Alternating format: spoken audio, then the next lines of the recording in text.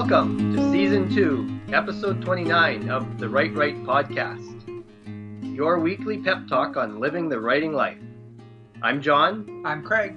And I am Elon. All right, we're here to talk with Elon today about his recent adventure. From July 28th through August 15th, Elon was away on both the Writing Excuses cruise and in Finland for Worldcon 75. In this episode, Elon talks about his experience, and both me and Craig will do all the question asking. I think to start, Elon, why don't you tell us what Worldcon and the Writing Excuses cruise are, for those who don't know? Sure. So Worldcon is one of the largest science fiction and fantasy conventions, specifically geared towards authors and the publishing industry, much more of the traditional world, although there was a lot of material about self-pub, indie, and hybrid publishing, crowdfunding I went to a panel about. So it's the largest convention at which the Hugo Awards take place. And the Writing Excuses Cruise, for those who are not aware, Writing Excuses is a podcast that's hosted by Brandon Sanderson, Mary Robinette Kowal, Howard Taylor, and Dan Wells. And they have turned a small retreat that they used to do into a full-on week-long writing-intensive retreat that is also a cruise, or that takes place on a cruise ship.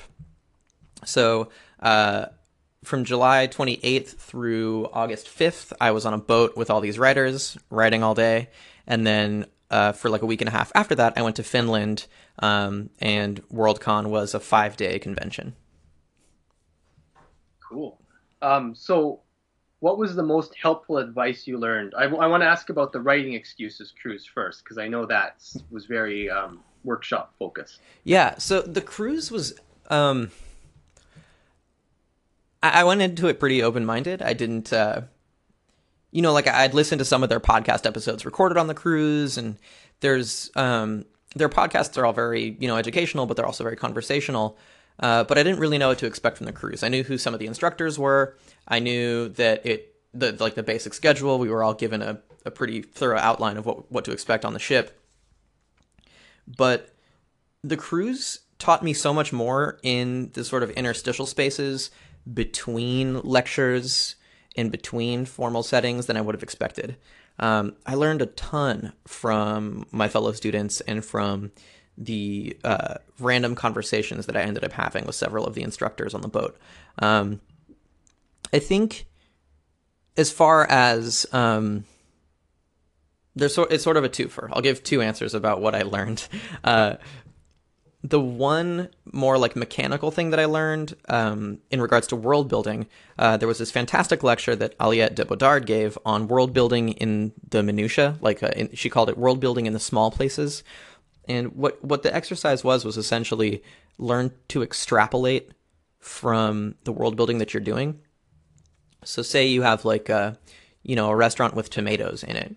What does it mean if to a culture, to a society, to an economy, if tomatoes exist and are being eaten regularly by a community? Does it mean that they have other nightshades? Does a community that doesn't have nightshades, would that person who's in this new place fear this strange vegetable thing? There's so many things that something as simple as a tomato might have in terms of its effect on a larger world, that you can build authenticity into your world by just doing a few of those steps, considering how that affects character, and then bringing that into a thought that a character has, or bringing that into just something that's in the scenery or in the background. So there's this small detail that makes the world feel so much more rich. And then the other thing that I learned was more abstract, I guess, and it was that people,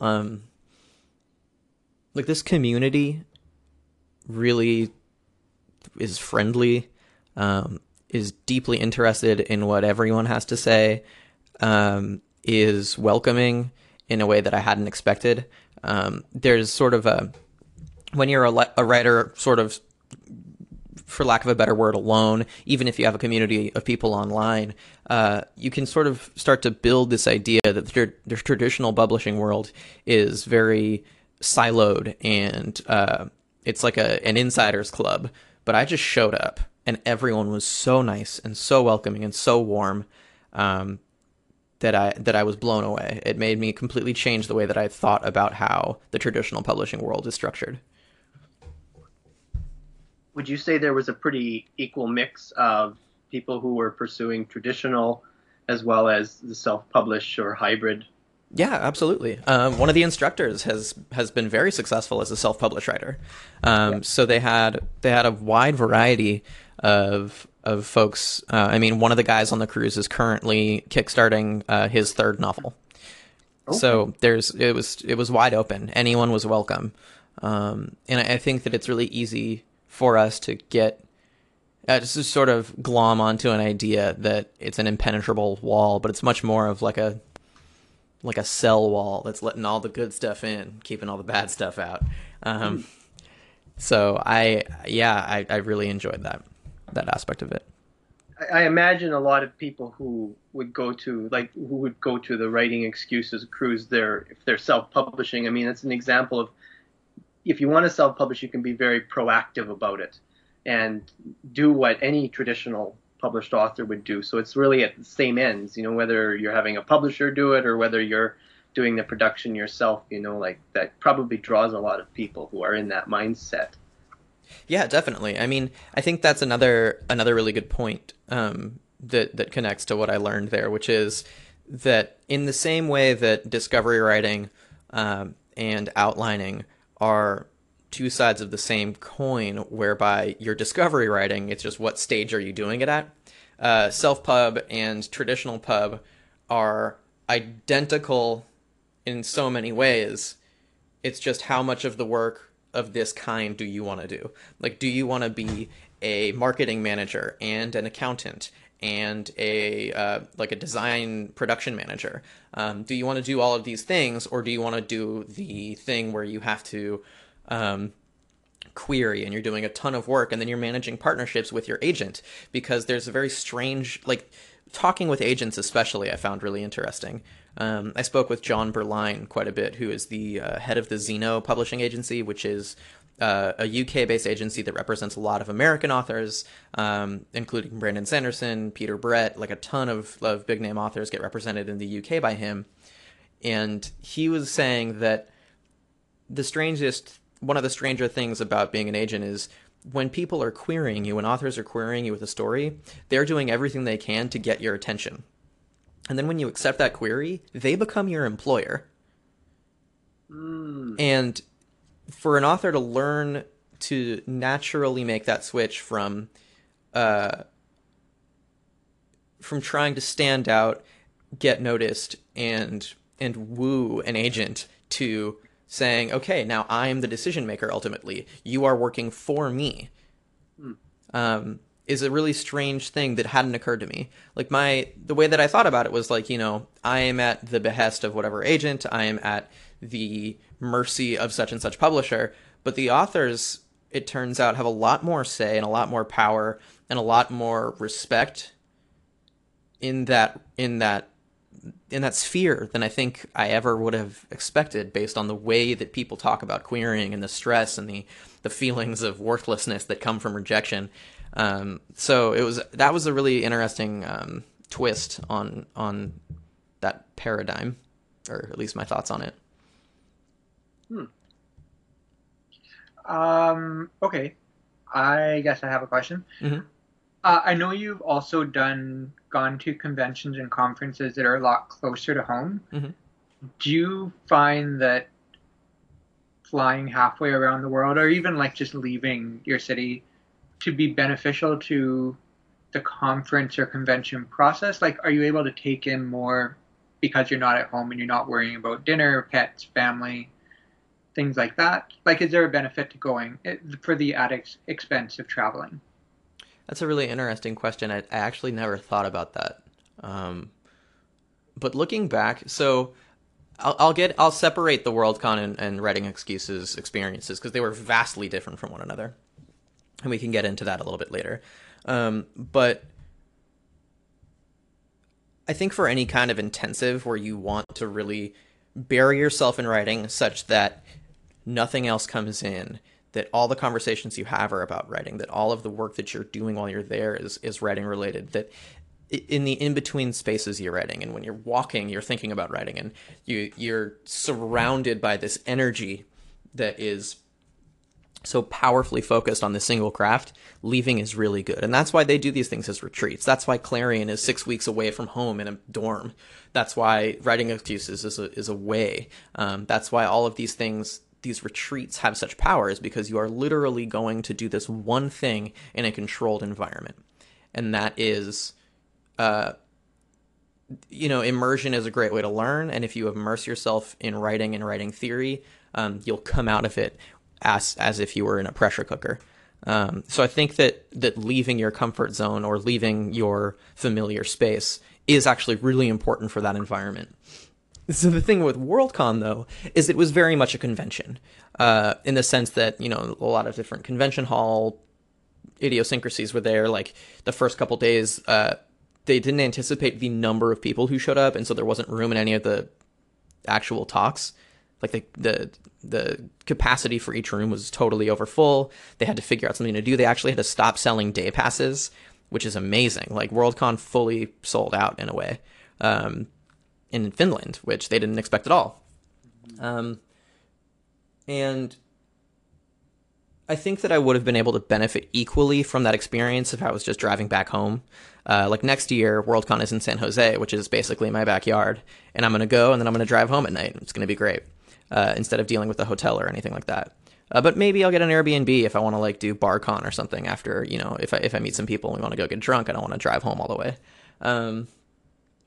But that convention, I only went over the 5 days of Worldcon. I went to 4 panels, which I did not expect. I had rigorous planning that went into my Worldcon schedule. I looked at all these amazing sounding lectures. I was super excited about it. Once it became apparent that I couldn't get into any of them because there were just so many people, I started just to socialize and schmooze, and I met a ton of people, and I had a much better experience just introducing myself to people, being introduced by folks from the cruise. I don't want to just name drop because I think that's silly, and we can talk about that at another time, maybe off the record, but I met so many people. I got to meet people who I really, really admire, who have changed the way I look at certain types of genre just in casual conversation. And that was incredible. And that experience is absolutely worth traveling for. But if it comes to your local town, like it's coming to my backyard next year, you don't have to travel to go have that experience. So just putting this all together, what would you say? Okay, you're back now, back to your writing life and everything. Have you noticed something, or what's the biggest things you've noticed have changed in how you look at and approach writing, from this experience?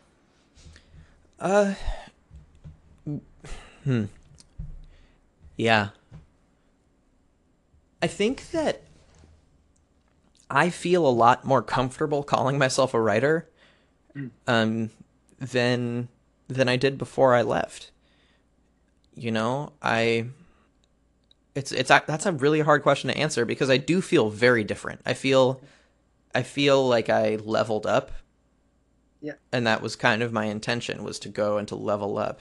I didn't realize that I would level up this way, where my feelings about my writing and myself as a writer would change as much as my visibility in the world of writers at large, I guess. But I feel more excited about writing and less tied to the success and failure of individual projects, and just more hopeful about the future of genre fiction.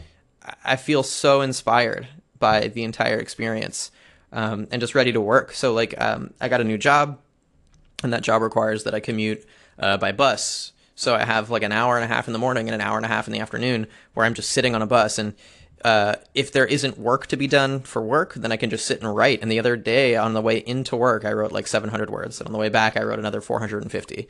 And that can just be my every day of the week now, is I have access to this time. And that feels amazing. And to come straight from this experience where I feel so inspired and so ready to work and so interested in craft and honing my craft, I just feel like I want to just like go as fast and as hard as I can into the writing space. But I can't think of anything specific. It's just such an overarching change to the way that I feel about writing.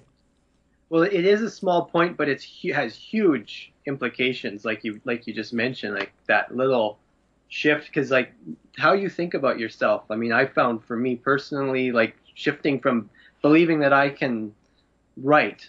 I used to feel like, it's a hobby and I need to just find time to do this because it's never going to pay off, right? Where when you start to think of yourself like I'm a writer and you take it seriously, like for me, I see it like I'm investing in a long-term bank account that's going to pay off down the road, but sort of that's how I view that time.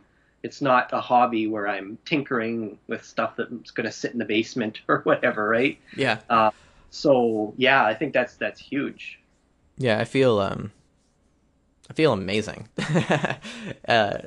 I actually I keep meaning to write a few blog posts for my blog about just like sort of dealing with the experience and offloading some of this like emotional intensity from just being crammed together with a bunch of really inspiring, intelligent people for like 2.5 weeks basically. And I just haven't been able to do it. I haven't been able to sit down and do that. I'm just still too like wound up with the excitement from the experience, which is a strange feeling because it's already been like a couple weeks since I've been back. But I guess everything in my life otherwise has been moving rather quickly too, so that might have impacted my ability to focus enough to write out my thoughts about this excursion. I guess my last question would be, the Writing Excuses cruise and Worldcon were both very different conventions, and I know you've been to conventions locally as well. If someone's going to, it's a two-part question. If someone is going to go to a convention, what would you suggest they look for when choosing if they want to go to a convention or not? And then the second part of it is, how do you prepare yourself to get the most out of it, considering it might not be what you thought it would be, such as Worldcon for you? Yeah. I think that when you're looking for a convention to attend, your first priority should be, do I want to learn craft, or do I want to meet people, or do I want to just like listen to readings? Like there are so many different things that a convention can be. And for my part, I found the craft and interactive lecture sort of structure of the Writing Excuses cruise to be much more in line with what I expect and what I want out of my writing convention experiences. So I think that the first priority should be to determine what sort of the typical daily experience you want to have is. Do you want it to be panels where you can sort of select, where you're sort of freer to pick and choose what events you want to go to, where you can take time apart if you need it? Do you want to be in intensive lectures? Do you want to be somewhere that has like communal areas for just random networking? The second step, I think, would be to do a bit of research and see if you can talk to either people who organize the convention on social media or people who've attended in the past and sort of get their impressions, because people are more than happy to share their impressions of conventions with others. And then part 3 for that would be to decide if it's worth the investment, right? Because there's a lot of investment that goes into this. This trip for me was incredibly expensive, and it was for everyone who went. And that was just because it was across the world and because it was sort of expansive in terms of its time and everything else associated with that. I mean, it was a cruise. Like it was not an inexpensive vacation, but I saved for it for a really long time because I knew that it was something that I really wanted to do. So once you make that decision, when it comes to having expectations or preparation, I think that the best preparation that I did and this might sound like a weak answer, but I'm going to stand by this. The best preparation that I did was to spend a bunch of time talking about it with my therapist. To be frank, about, like the social anxiety and what am I going to get out of this, and should I be like really gung-ho about my brand? And her advice to me was actually really sound, and it was essentially go in with no expectations and just try to be really positive.